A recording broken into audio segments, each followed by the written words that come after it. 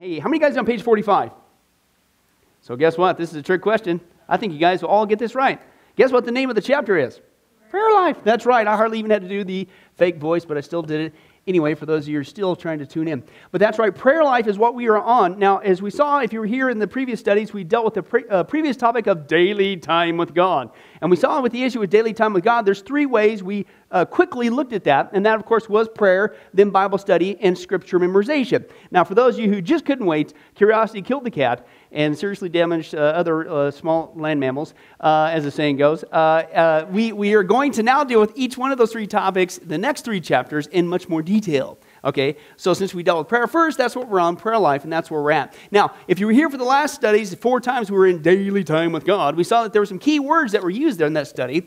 And of course, the first one was daily, okay, was the issue. And the thing is, well, gee, how am I ever going to do that? It's not that hard, folks. And we saw the other whole theme with this is we have a relationship with God, okay, and that's the way we need to treat it. And I think if we really get that ingrained in our brains and don't just say it because it's the correct Christianese phrase to say, man, who can't wait to spend time with God, through prayer or Bible study or scripture memorization, okay? And so, but the daily aspect, as we saw, it kept us with hence the word daily, is consistency was the key phrase there that we need to have that, hence daily, right? Consistency. If you're consistent with it, you get consistent results. Now, as we take a look in more detail, this first of the 3 topics of prayer, okay, we're going to see that, especially I like the way they started this first section out, because to me it really drills home not just the consistency attitude, like I want to make the most of this, so I got to be consistent. Okay, that's great, praise God. But the other aspect we're dealing with is dependency. Okay, dependency, developing what I call an attitude of dependency, okay? Now, to give a little taste of that, of why this is important, folks, as Christians, we need to be dependent upon God. First of all, this is completely contrary to what our society says, is it not? That you need to be independent. Don't dare be codependent. But can I tell you something? Praise God for being codependent on Jesus Christ. You need Jesus Christ. In fact, get yourself out of the picture and it's just Jesus Christ is who we need, okay, to even further correct it. How many guys heard that phrase? God said it, I believe it, that settles it. Hey, get your I believe it out of there. Who cares whether you believe it or not? It's going to happen anyway because God said it. You know what I'm saying? And so that's the issue. So dependency upon God. Now, one of the aspects we get to do that is with prayer. Okay, because the reality is this, guys. You ever thought about this? When we don't, of course, we're on the topic of prayer, but take anything of the Christian things that we do, like we've been seeing prayer, Bible study, witnessing, fellowship, etc., etc. When we don't do those things from our relationship with God, in essence, do you realize what we're saying to God? When it comes to my time here on earth, I don't need you because I'm acting independent of you. I don't need you. And I'm telling you, if we're going to do great things individually for God by His Spirit, it's not us, it's Him in us. We're just the vessels. But if we're going to do great things for God individually or corporately, we have to develop this attitude, not just consistency for consistency's sake. We need to understand the spiritual ramifications. Apart from Him, we can do nothing. We have to have this utter, absolute dependency upon God. Now, to give you a taste of that, open your Bibles to John 15 before we even get started. John 15, Jesus lays it on the line here. Okay, of the importance of spending time with God. He uses the word remain. Okay, it's the same thing. Break it down if you want. Remain. How do you remain in God?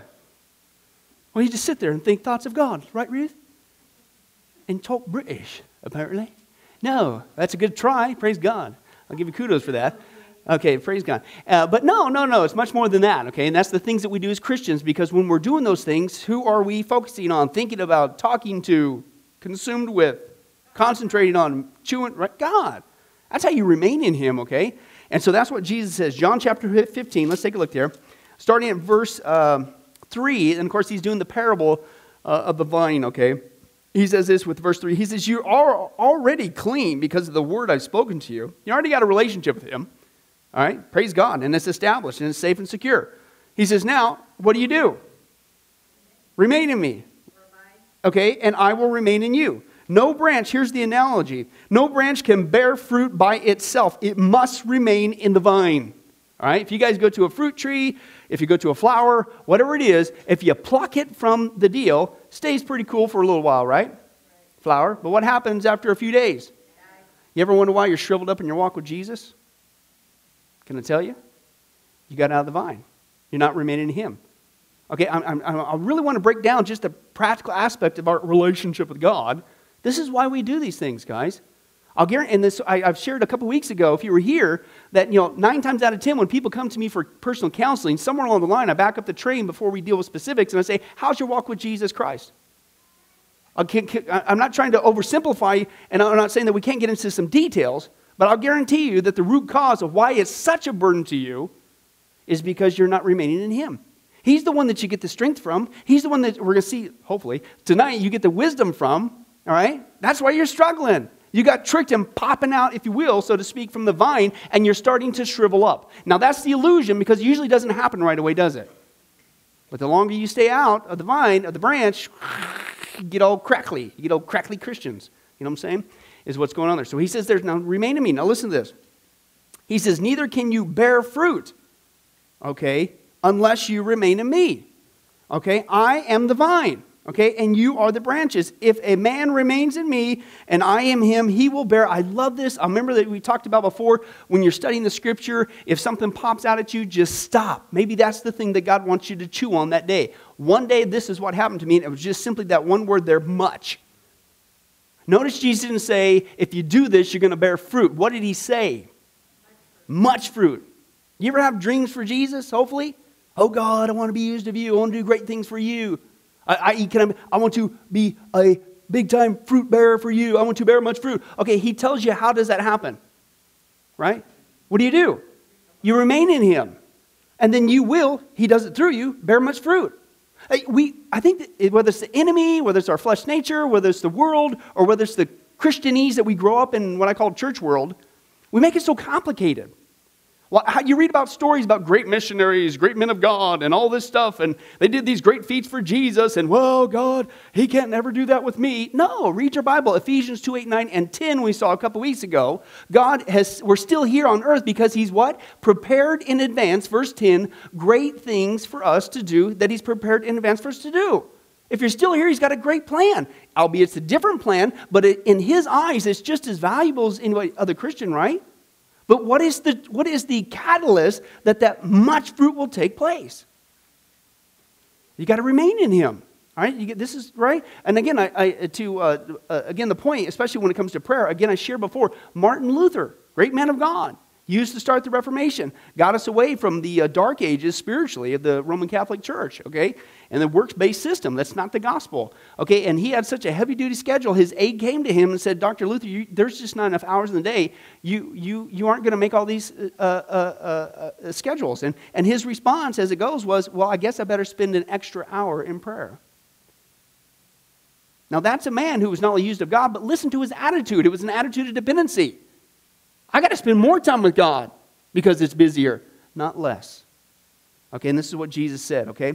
He said, apart from me, you can do nothing, okay? That's the flip side of it, okay? So if you remain in him, you're going to bear much fruit. Apart from him, you can do nothing. Now, again, this is the topic of our study, okay, is with prayer. Because you think, well, what's prayer? What are you doing when you pray? What are you doing? You are abiding or remaining in Jesus, okay? It's one of the many things that we do to do what Jesus said. And when you do that, guys, great things happen. The wisdom's there, the peace is there, the strength is there.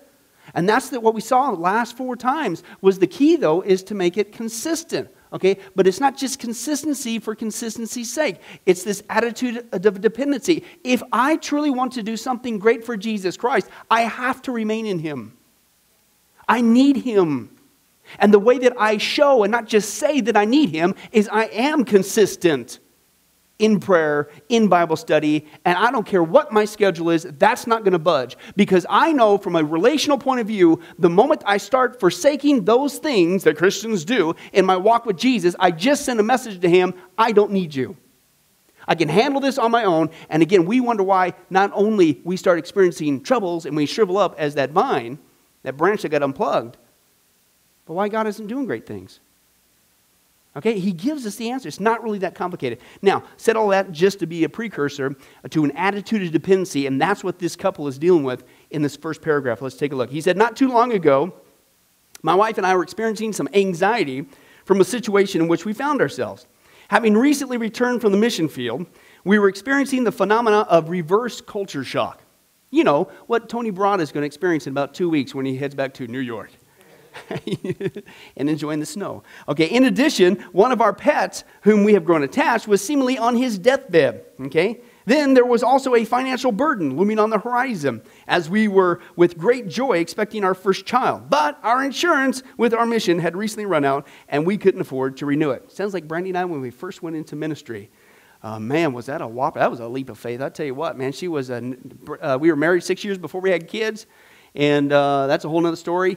And then we lived pretty comfortably as I was going to work in it. We both had full-time jobs, and went to school at night all 7 years and preparing for ministry. And we did pretty good, in Sacramento. And then all of a sudden, God called us out and down to one income, a tiny little one income. And she was 7 months pregnant, man, she was popping. Okay. Now, I can't push it too hard because she might be watching this video. But anyway, she was expecting very much. I'll leave it at that. Anyway, so we were brand new parents. You don't know what you're doing. So hurry up, man, she's going down. I'm looking on paper, man, this ain't going to work. I don't know how we're going to make it. Okay, God, somehow you're going to provide. My wife's out here. We're brand new parents, sweating bullets, and that's how we started in ministry. Okay. But God, we've never gone hungry. God's always taken care of us. And so here they are. They're going through the same things. Like, all these things are going on, right? And so here it is. What he said, our insurance with our mission had recently run out. We couldn't afford to renew it, and we wondered, where would the money possibly come from? Everything seemed on the verge of overwhelming us that night when we were moved to sit down on our couch and turn on the TV. Yeah. Oh, I'm sorry. What did you guys get a different book than I got? What's going on? Orson, were you up here scribbling? What's going on? You're pretty tricky. No, we were on the verge of turning on TV, and hopefully we'd catch an episode of Dr. Phil, who could help us out with our problem. No, I'm sorry. I get you some glasses. That night when we were moved to sit down on our couch together and pour out our hearts in conversation with our Heavenly Father, what are they doing? Praying. Notice the knee-jerk reaction when the troubles hit. It wasn't go get some entertainment. Wasn't going to do this, wasn't trying to drown it out, wasn't trying to deny it. It's developing that attitude of dependency. I need Jesus Christ. Now, as we saw last week, if you were here for the sermon on Sunday, hey, that's the challenge, isn't it? It's not just seeking God in the bad times, it's seeking God at all times. That's an attitude that is dependent. Okay, and so he says that now, and here's the benefit. After reminding ourselves of the awesomeness of our God, I don't know, I got a little theory. I'm still working on it. Maybe you guys could possibly agree, but God, I figured, made the universe and the stars, and he not only made it and just spoke a word. Look that word up the other day too, by the way, in the Hebrew. I was going through Genesis now, getting my devotions, and what popped out this time was the word let. And God said, let there be, day two, let. It was just let. And for some reason, that word let popped out. So I said, man, I got to look it up in the Hebrew. Okay, and the funny thing was, my son, he's getting that age where he's wanting to do his manhood, so he's got to take you on, even though he's 7, whatever. He's like a little flea, but whatever, you play with him, you know what I'm saying? When he gets bigger, he'll probably beat me up. But anyway, so he's wanting to do that, and he's always doing the karate, hi-ya, stuff like this, hi-ya, the little kid thing, guy thing, whatever. So we got to wrestle and stuff like that. And the funny thing is, I looked up the Hebrew word. You know what that Hebrew word for let is? Hi-ya. I was dying laughing, man. That's what my son's been doing to me. But I said, what? That's all God has to say to a situation, to anything, even with with Billy's attitude. Don't even think about it. Hi-ya. To anything, and it's done. All God's got to do is a hi-ya on the situation. It's over. He said hi-ya, and he created the whole universe. Hi-ya, there's the earth. Hi-ya, there's all the animals. Okay? Pastor Billy taught us about karate last night. It was amazing. No, it's not time. Okay? But this is what he said. They said they remind themselves of the awesomeness, not of their situation, of their God, who's above and beyond their situation and what he can do. Okay, but when does all that transaction take place? When you pray, which is one of the ways we remain in him. Okay? And he says this, and he says, after reminding ourselves of the awesomeness of our God, we laid our burdens at his feet and we thanked him. Okay? Notice, I guarantee you, when they were thanking him, things didn't change necessarily right on the spot.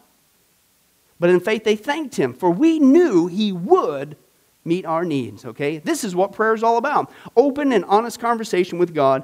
Augustine said prayer is our speech with God, okay? And so that's the question. When the tough times hit, okay, we know that verse, and we like to quote it, I think, oftentimes, apart from Jesus, we can do nothing, right? We've got to stay with him. We've got to be dependent upon him. But when tough times hit like that couple, what do? What are some things, I'm going to get some little interaction going. What are some things that people, dare I say Christians, not here at Sunrise. It's those weird people way over yonder, south or something like that. Can you believe that? Get mad. I had a guy one time, with all due respect, scared me being around him.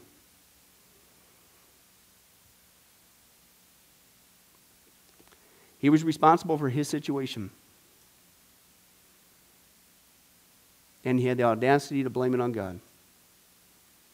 When God, by nature of being God, he could have nuked him on the spot. Right? And then after all God has done for us, we're going to dare raise a fist at him? I'm serious, it would scare me. It'd be like, dude, you stay up there. Lightning bolt's coming any second now. I'm out of here. Yah-ha-yahs, right? From the sky. You know what I'm saying? You're going to yah-ha-yah. So, but, excuse me, get mad, but some people do that. See, that's the trick of the enemy, because the one whom we need the most is the very one that we get tricked into running away from. Have you noticed that?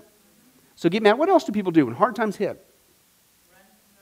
Run from God. Either run from, and again, you could run to just period, because you're kind of like upset with the circumstances. Blame God is another one. That's did you know that's exactly what was going on in Genesis chapter 3? Okay? When God caught Adam and Eve, and obviously knew what was going on, he said that he didn't just say it was Eve. He said, that woman you gave me. What? Okay, so there's like a double blame going on there. Okay, and the snake you. Whoa. Okay. How about just break it down to some things? People will go to activities, right? You ever notice when people get upset or whatever, man, that's when they start cleaning the house? You come home and every single shirt is ironed and starched and whatever. You know what I'm saying? Or the husband comes home and looks for his wife. She's in the kitchen. She's spit shining that linoleum and she's got a toothbrush going. Flames are coming out of that baby. And then, of course, he asks her the proverbial question very sheepishly, are you okay? And what'd she say, ladies? I'm fine. It's like, yeah, whatever. No. Some people go to activities. Some people go shopping. Some people go into sin to appease the flesh and things of that nature, okay? Hey, listen, that's not an attitude of dependency. You're going in the exact opposite direction. It's a design of the enemy to get you away from God, because you're going to eventually dry up and shrivel up, okay?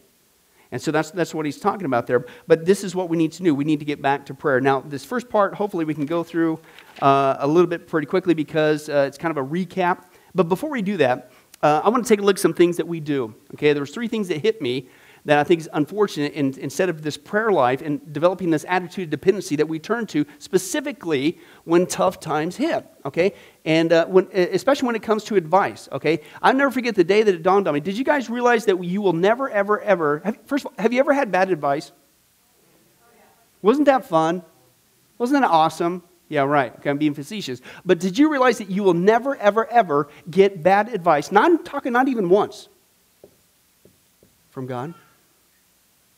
Ever. So you would think that, man, that'd be a knee-jerk reaction, right? Whoo! Bang! Go straight to God. Open your Bibles to James chapter 1. James chapter 1. Page 912 in my Bible, but that won't help you. But anyway, I'll still give it to you. James chapter 1, let's turn there. For those of you hooked on bad French, how would you pronounce that? Jamais. In case you're wondering. Just about solved enough time. James chapter 1, if you find Hebrews, what do? That's right. Mumble, you get it right every time. All right, we are there. James chapter 1, verses 2 through 8. Hard times hit. And that's exactly what he says here. He says, consider it pure joy, my brothers, when life goes exactly the way you want it. Oh, I'm sorry, what's he say? When you face trials of many kinds. Okay, he's talking about like this couple right here who's going through hard times, right? Okay, he said, first of all, because it's for your good. That's what I'm preaching on now from Sunday mornings. Because you know that the testing of your faith develops perseverance. Perseverance must finish its work so that you may be mature and complete, not lacking anything. Now listen, so that's the positive aspect of it, okay? It's for your own growth, okay? It's for your own good, okay? Now he says, now in the meantime, as that gets worked out, if you don't know what to do, ask God. And this is reassuring. Hey, listen, if any of you lacks wisdom, what's the context? Tough times. What do? He should ask Dr. Phil, because he's always got these great programs on and he knows how to fix everything. You should ask God, who gives generously to all without finding fault, and it will be given to him. But when he asks, he must believe and not doubt, because he who doubts is like a wave of the sea, blown and tossed by the wind. That man should not think he's going to receive anything from the Lord. He's a double-minded man. He's what in all he does? Unstable. Why? Because when tough times hit, what do? You don't go to God. Okay? Or then when you approach God, you act like somehow he's going to play cat and mouse with you. Well, I don't know. One of the little Christianese phrases that we say all the time, he says, well, I hope God answered that prayer. Did you know that God answers every single prayer?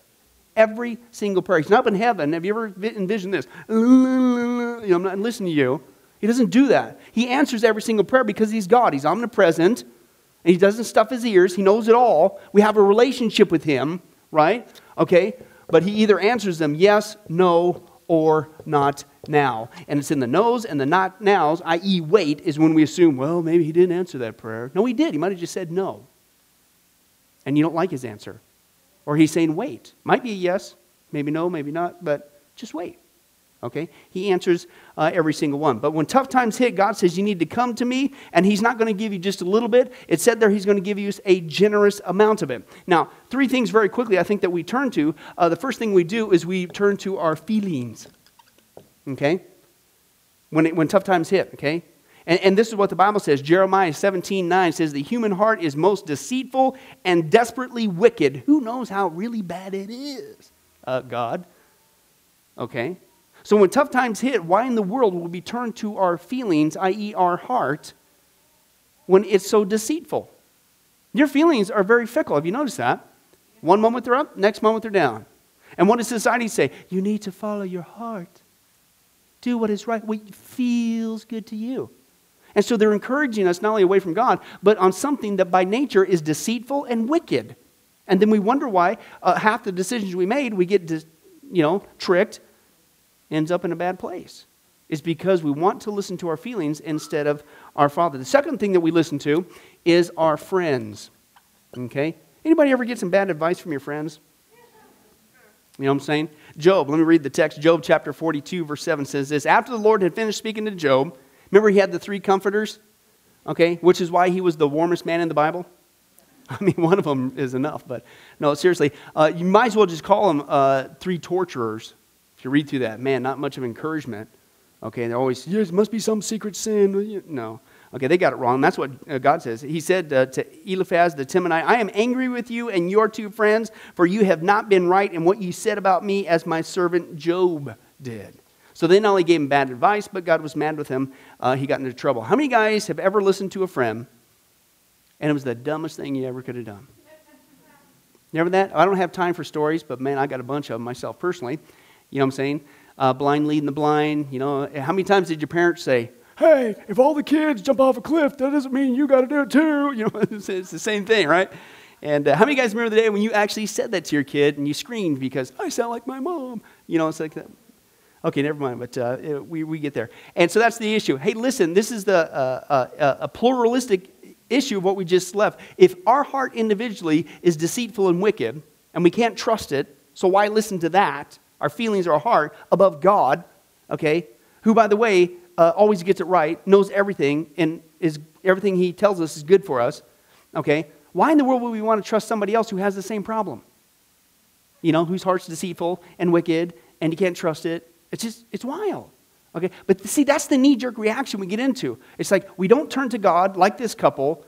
Okay, we don't develop that attitude of dependency, specifically with prayer. We just go to whatever feels right at the moment to alleviate the pressure or the pain or whatever. Or let's go call, so-and-so and see what they have. Well, how about God?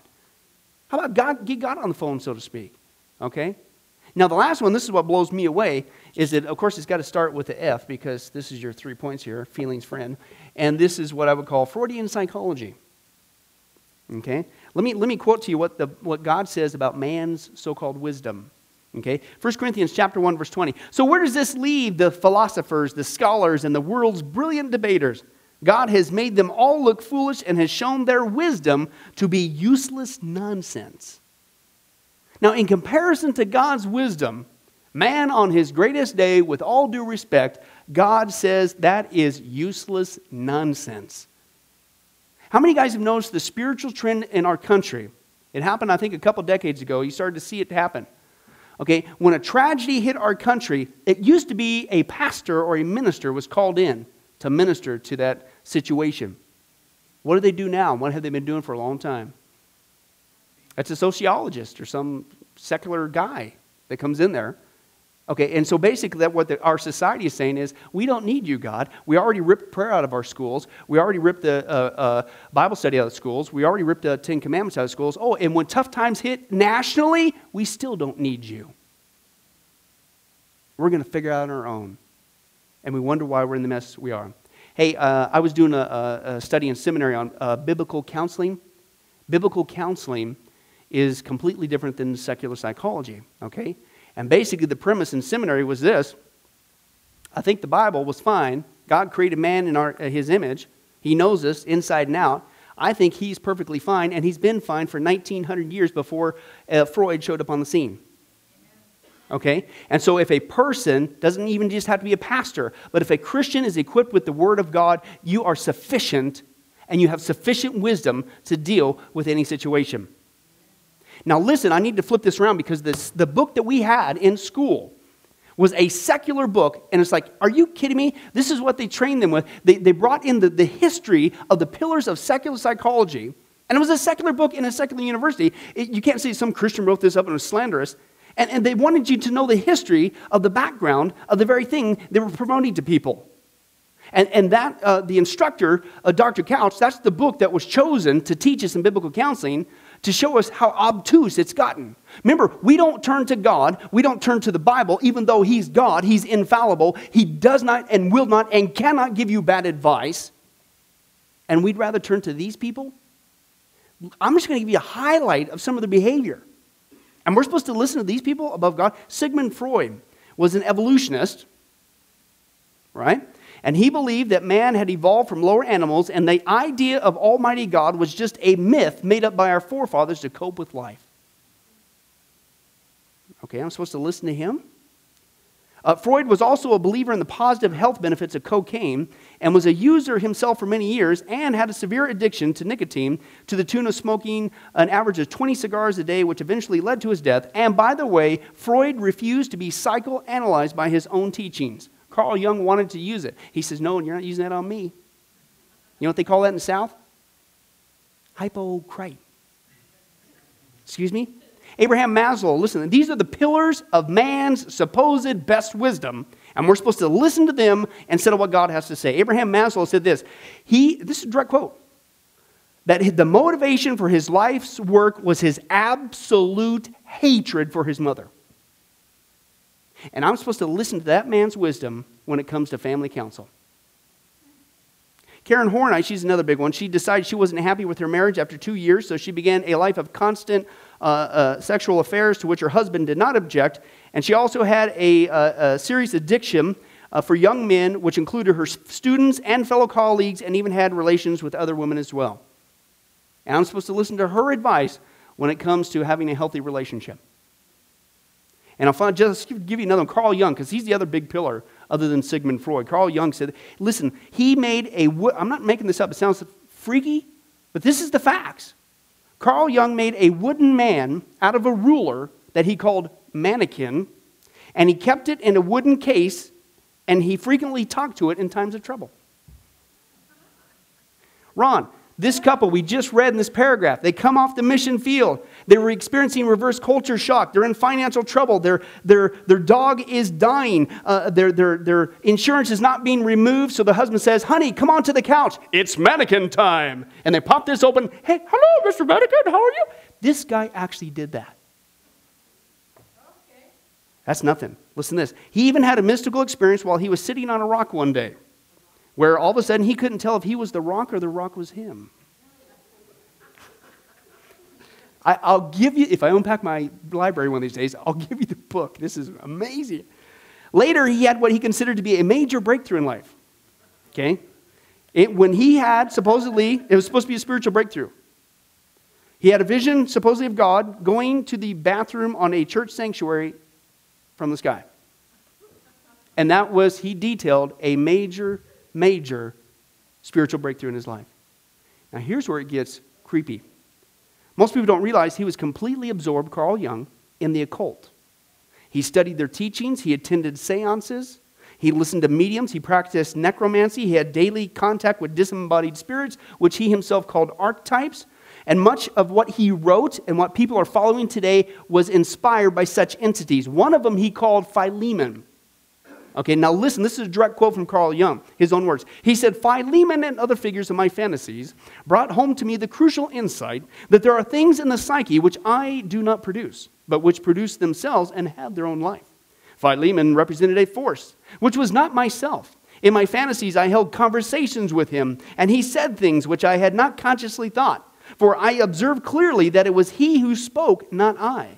Philemon was a mysterious figure to me. I went walking up and down the garden with him, and he was, to me, what the Indians call a guru. Can I tell you what the Bible calls that? A demon. And yet we would rather turn to these guys instead of turning to God. Man. Where's this attitude of dependency? Are you kidding me? And not just individually. That's why I brought up the story of our country. You wonder why things are going down the tubes? What are we saying to God? We don't need you. We have the audacity to still say 80% of the United States is a Christian nation. But when tough times hit, even nationally, we still don't want to seek God. It's like we're thumbing them in the face. And then we have the audacity to follow these people who some of them, by their own admission, got their teachings from demonic entities. And again, with all due respect, folks, when you take a look at their background in their life, it sounds to me like some of those guys had some psychological problems. And we're supposed to listen to them? We have to get this knee-jerk reaction. And it's so infiltrated the church. Okay? I've had people say that, that me as a pastor, or Pastor Jim, that we are not qualified to meet people's needs. Thank you. That's my response. Excuse me? Yes, we are. And so as any Christian, you don't have to just be a pastor. You are qualified to meet any need if you know the Scripture. And that's the other aspect of why the enemy doesn't want you in the Scripture. Okay? And developing that dependency. Yes, you are. Any Christian is qualified to deal with any situation if you know the Word of God. God is our source of wisdom. But have you seen what our culture does? If they can't say, well, forget it, forget God, we do a knee-jerk reaction and do whatever feels right or alleviates the situation. Or we go to our friends, okay, and that's another source of bad advice. Or we go to the secular stuff, which is inspired, some of it, by demons. It's like, what? And we wonder why things get so tough and so hard and so heavy. Prayer is not a spare tire in the trunk. You ever think about that? Listen to what God says when we do this kind of behavior. Because what we're doing, instead of being dependent, we are forsaking. We're turning our backs on Him. I don't need you. Now listen to what God says. Israel did this all the time. Listen to what the prophet Jeremiah said, chapter 2, verse 12 through 13. Be appalled at this, O heavens, and shudder with great horror, declares the Lord. My people have committed two sins. They have forsaken me, the spring of living water, and have dug their own cisterns, broken cisterns that cannot hold water. How our behavior must grieve God. And then we act like it's so lackadaisical, like, oh, I know I don't pray like I should. I don't read the Bible. Don't you understand the message we are sending to God? Thank you, Jesus, for saving me. Man, I'm so glad I'm not going to hell. This is awesome. Woohoo! I'll take it from here. Be appalled at this. Oh, heavens. I mean, this is a privilege. Before we get to heaven, we can remain in Him and Him in us, and He could use us to do great things for Him if we would abide in Him. And we walk around like crispy critters, old dried up, crusty Christians, because we got tricked by this wicked world system into doing anything and everything but remaining in Jesus Christ. Daniel chose to spend the night in the lion's den rather than to go one day without prayer. That's an attitude of dependency. One analogy goes like this. There's a guy who was, anybody ever chop wood? You ever do that? Man, we had to do that growing up. Okay. And chop wood, okay. And there was a guy who was sweating big time, man. He was working overtime, chopping wood, okay, and he wasn't doing too well. And a guy was walking on by and he urged him to, hey, dude, why don't you just stop for a moment, take a break, take some time, and sharpen your axe. Might go a little bit quicker. And the guy's response was this, hey, listen, it's tough enough now getting this job done without wasting time to grind the axe. Now, as you men who chuckled, ladies, unless you were wood choppers, you understand how goofy that guy's attitude was, right? He's like, dude, no, you don't get it. You would save so much time if you would just take the time, sharpen the axe, and it would go and cut through like butter, okay? Now, can I tell you something? That's the same thing when it comes to prayer. That was Martin Luther's attitude. It wasn't, no, I don't have time to waste on prayer. I've got a busy day. No, I got up late. No, I can't. And that's a whole other issue. We're supposed to, disciples, mathetes, disciplined learner. Have you even gotten to the point where we're not just disciplined on prayer and Bible study and stuff like that, but have you learned how to maximize your church services? Can I tell you how not to do it first? Okay? The last thing you want to do on prior to a Sunday morning is Saturday night is stay up until 3 in the morning. Okay? Because you're going to be tired as all get out. And you're going to run late, okay, and because you're running late, especially if you had kids, that means nobody's ready, okay, and then you're going to fly here, and most likely you're having some serious, intense moments of fellowship on the way here, right, okay, and then on the way here, you're cranking up heavy metal tunes, and you get in the parking lot, and you come in here, and then you sit there during the whole time, and you walk out of here going, man, I didn't get nothing. Because you weren't disciplined enough to maximize the opportunity. Okay? You did everything against it to maximize the opportunity, okay? And it's the same thing with this guy with the chopping wood. We have to sharpen the axe. We have to realize, listen, yes, my schedule's busy. Yes, I would like to stay up to watch that, but I don't want to get up tomorrow on Sunday groggy, okay? I want to be in a right frame of mind. In fact, I'm praying for Sunday service before Sunday even comes, is my attitude. I'm praying that God would bless the pastor. I'm praying that God would bless the other people around me. I'm praying that God would use me when I fellowship with my fellow Christians to be a word of encouragement to somebody, to help somebody. I'm going there with a servant's attitude. I mean, before Sunday even arrives. That's this mentality of sharpening the axe. I have to do that first if I'm going to maximize what I'm into, but unfortunately, what do? It's the last thing on our list. And we wonder why it takes so much time to work through situations. We wonder why it takes so much time to get that wisdom that we need from God. We wonder why it takes so time to work through situations with people. Because we got tricked into thinking, no, I'll just keep plunking away like this. No, you need to take time, get in your prayer closet, develop some discipline, get back to praying to God, get back to Bible study, sharpen your axe. And man, you'll still have problems. You're still going to have to chop wood. It's a whole lot easier. Okay? Is what's going on. So it is with prayer. This is what the enemy wants us to miss. Now, I want to close with this kind of little cool thing, and at least we made it through one paragraph. Praise God, Ron, you're a prayer warrior. And we made it that far. But on this prayer life issue, one aspect I like this, and we're going to get into, Lord willing, great detail on aspects of prayer. We're going to need to be careful about it being something that's rote and formulistic, you know what I'm saying? But he's going to bring out some elements to consider while you're doing that. And one thing that I liked about him, and this is what I personally do, is to remind myself of who God is. So it kind of, for me personally, first of all, I thank and praise, thank you, Jesus, for saving my soul. Talked about that before, but man, if you don't say that at least once a day, something's wrong. Thank you, Jesus, for saving my soul. I even get specific. Thank you, Jesus, for saving my soul from hell. Thank you, Jesus, for saving my soul from hell from what my sins rightly deserve. Hey, you start smiling, man. You're just getting started, right?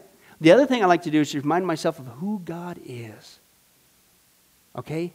Because sometimes I think we approach God in prayer as if, well, I hope he can handle this one. Excuse me? He made the universe. He did the hayah. Okay? And then the Bible says in Colossians, he upholds it and sustains it. I'll have to look up the Greek word on that one. You know what I'm saying? And, excuse me? And he can't handle our problems? We'll close with this, and it's a classic saying about Jesus, that's my king. And he brings up some attributes. He says this, the Bible says, my king is a seven-way king. He's the king of the Jews. He's the king of Israel. He's the king of righteousness. He's the king of the ages. He's the king of heaven. He's the king of glory. He's the king of kings and the Lord of lords. He's my king. Do you know him? My king is a sovereign king. He's enduringly strong. He's entirely sincere. He's eternally steadfast. He's immortally graceful. He's imperial powerful. He's impartially merciful. Do you know him?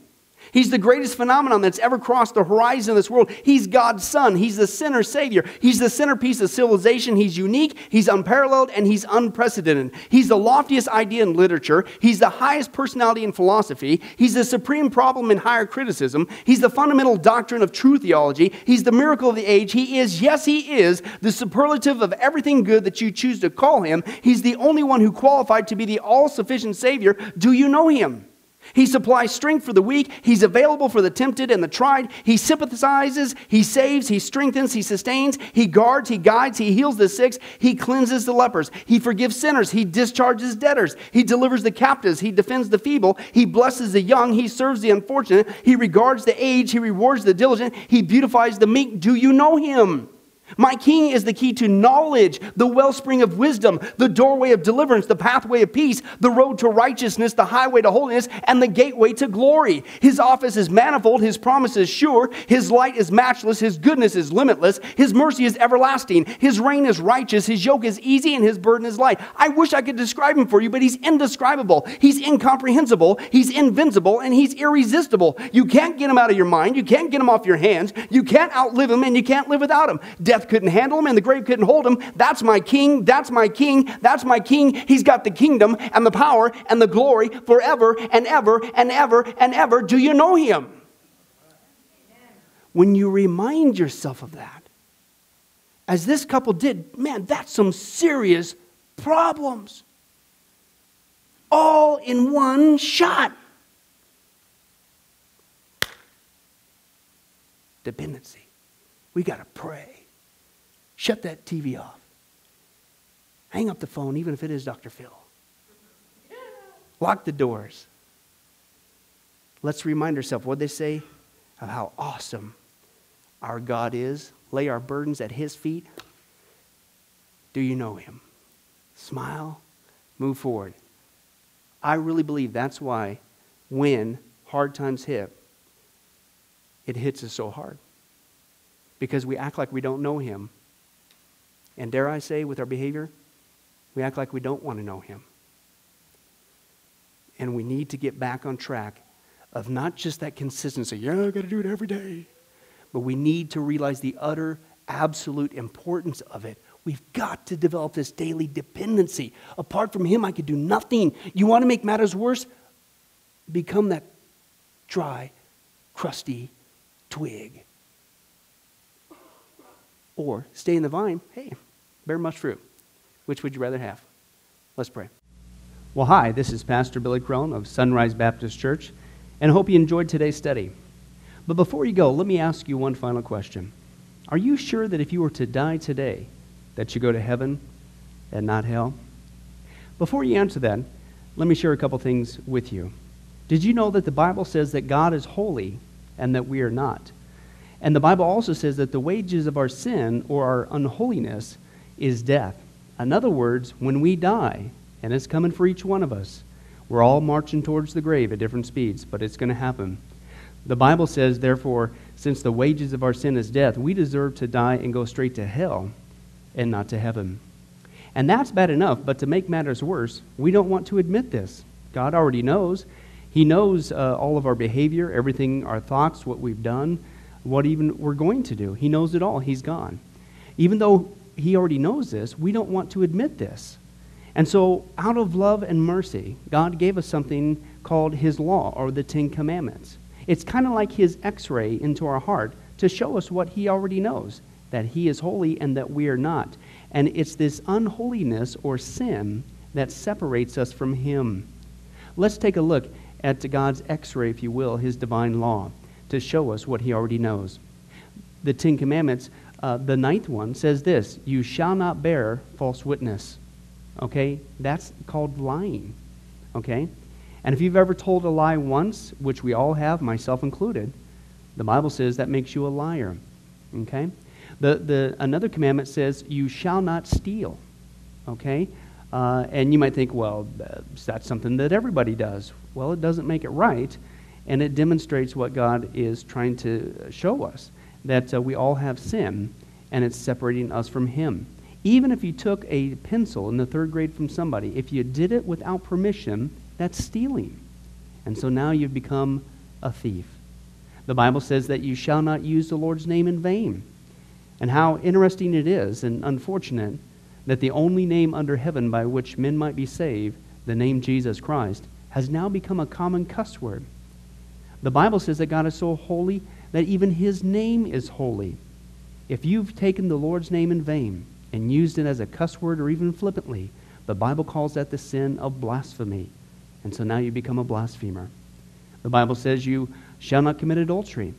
And Jesus says if you even look at another person with lust in your eye, you've committed adultery in your heart. And finally, the Bible says you shall not murder. And you might think, well, hey, I haven't done that one. Really? Well, again, the Bible says that the sin of hatred is the same as the sin of murder. The only difference is you pulled the trigger, if you will, in your heart. You wish they were dead. And in God's eyes, it's the same thing in principle. Folks, that's only just a couple of the 10 Commandments. We didn't even go through all of them. But I think you're starting to get the picture. The Bible is correct. We have all fallen short of the glory of God, myself included, and that we are separated from God as a result. And so when our time comes, we're not automatically going to heaven. We are headed for judgment. We are headed for hell. Now let me tell you the good news. The good news is that God so loved the world that He gave His one and only begotten Son, Jesus Christ, to save us. Jesus Christ died on the cross. It was the death penalty of its day. He paid in full the price for our sins to be forgiven. Let me give you an analogy. For instance, even today, we could see that a person could commit a crime. They cannot reverse it. The sentence has been passed. The judge has slammed his gavel, and they are ushered off into their jail cell. And in this particular crime, they are going to receive the death penalty. And so they're behind bars just waiting for the time, waiting for the call for them to go and receive the death penalty. But believe it or not, as we know, there is a way that a person can get off a death row. And that is if the one in authority, the governor, would grant them a pardon. Now, they didn't earn it. They certainly don't deserve it. And there's nothing they could do to earn it because nothing can reverse their crime. Okay? Yet the one in authority has that ability to grant them a pardon. Well, can I tell you something? That's what God has done through Jesus Christ. The cross was the death penalty of the day.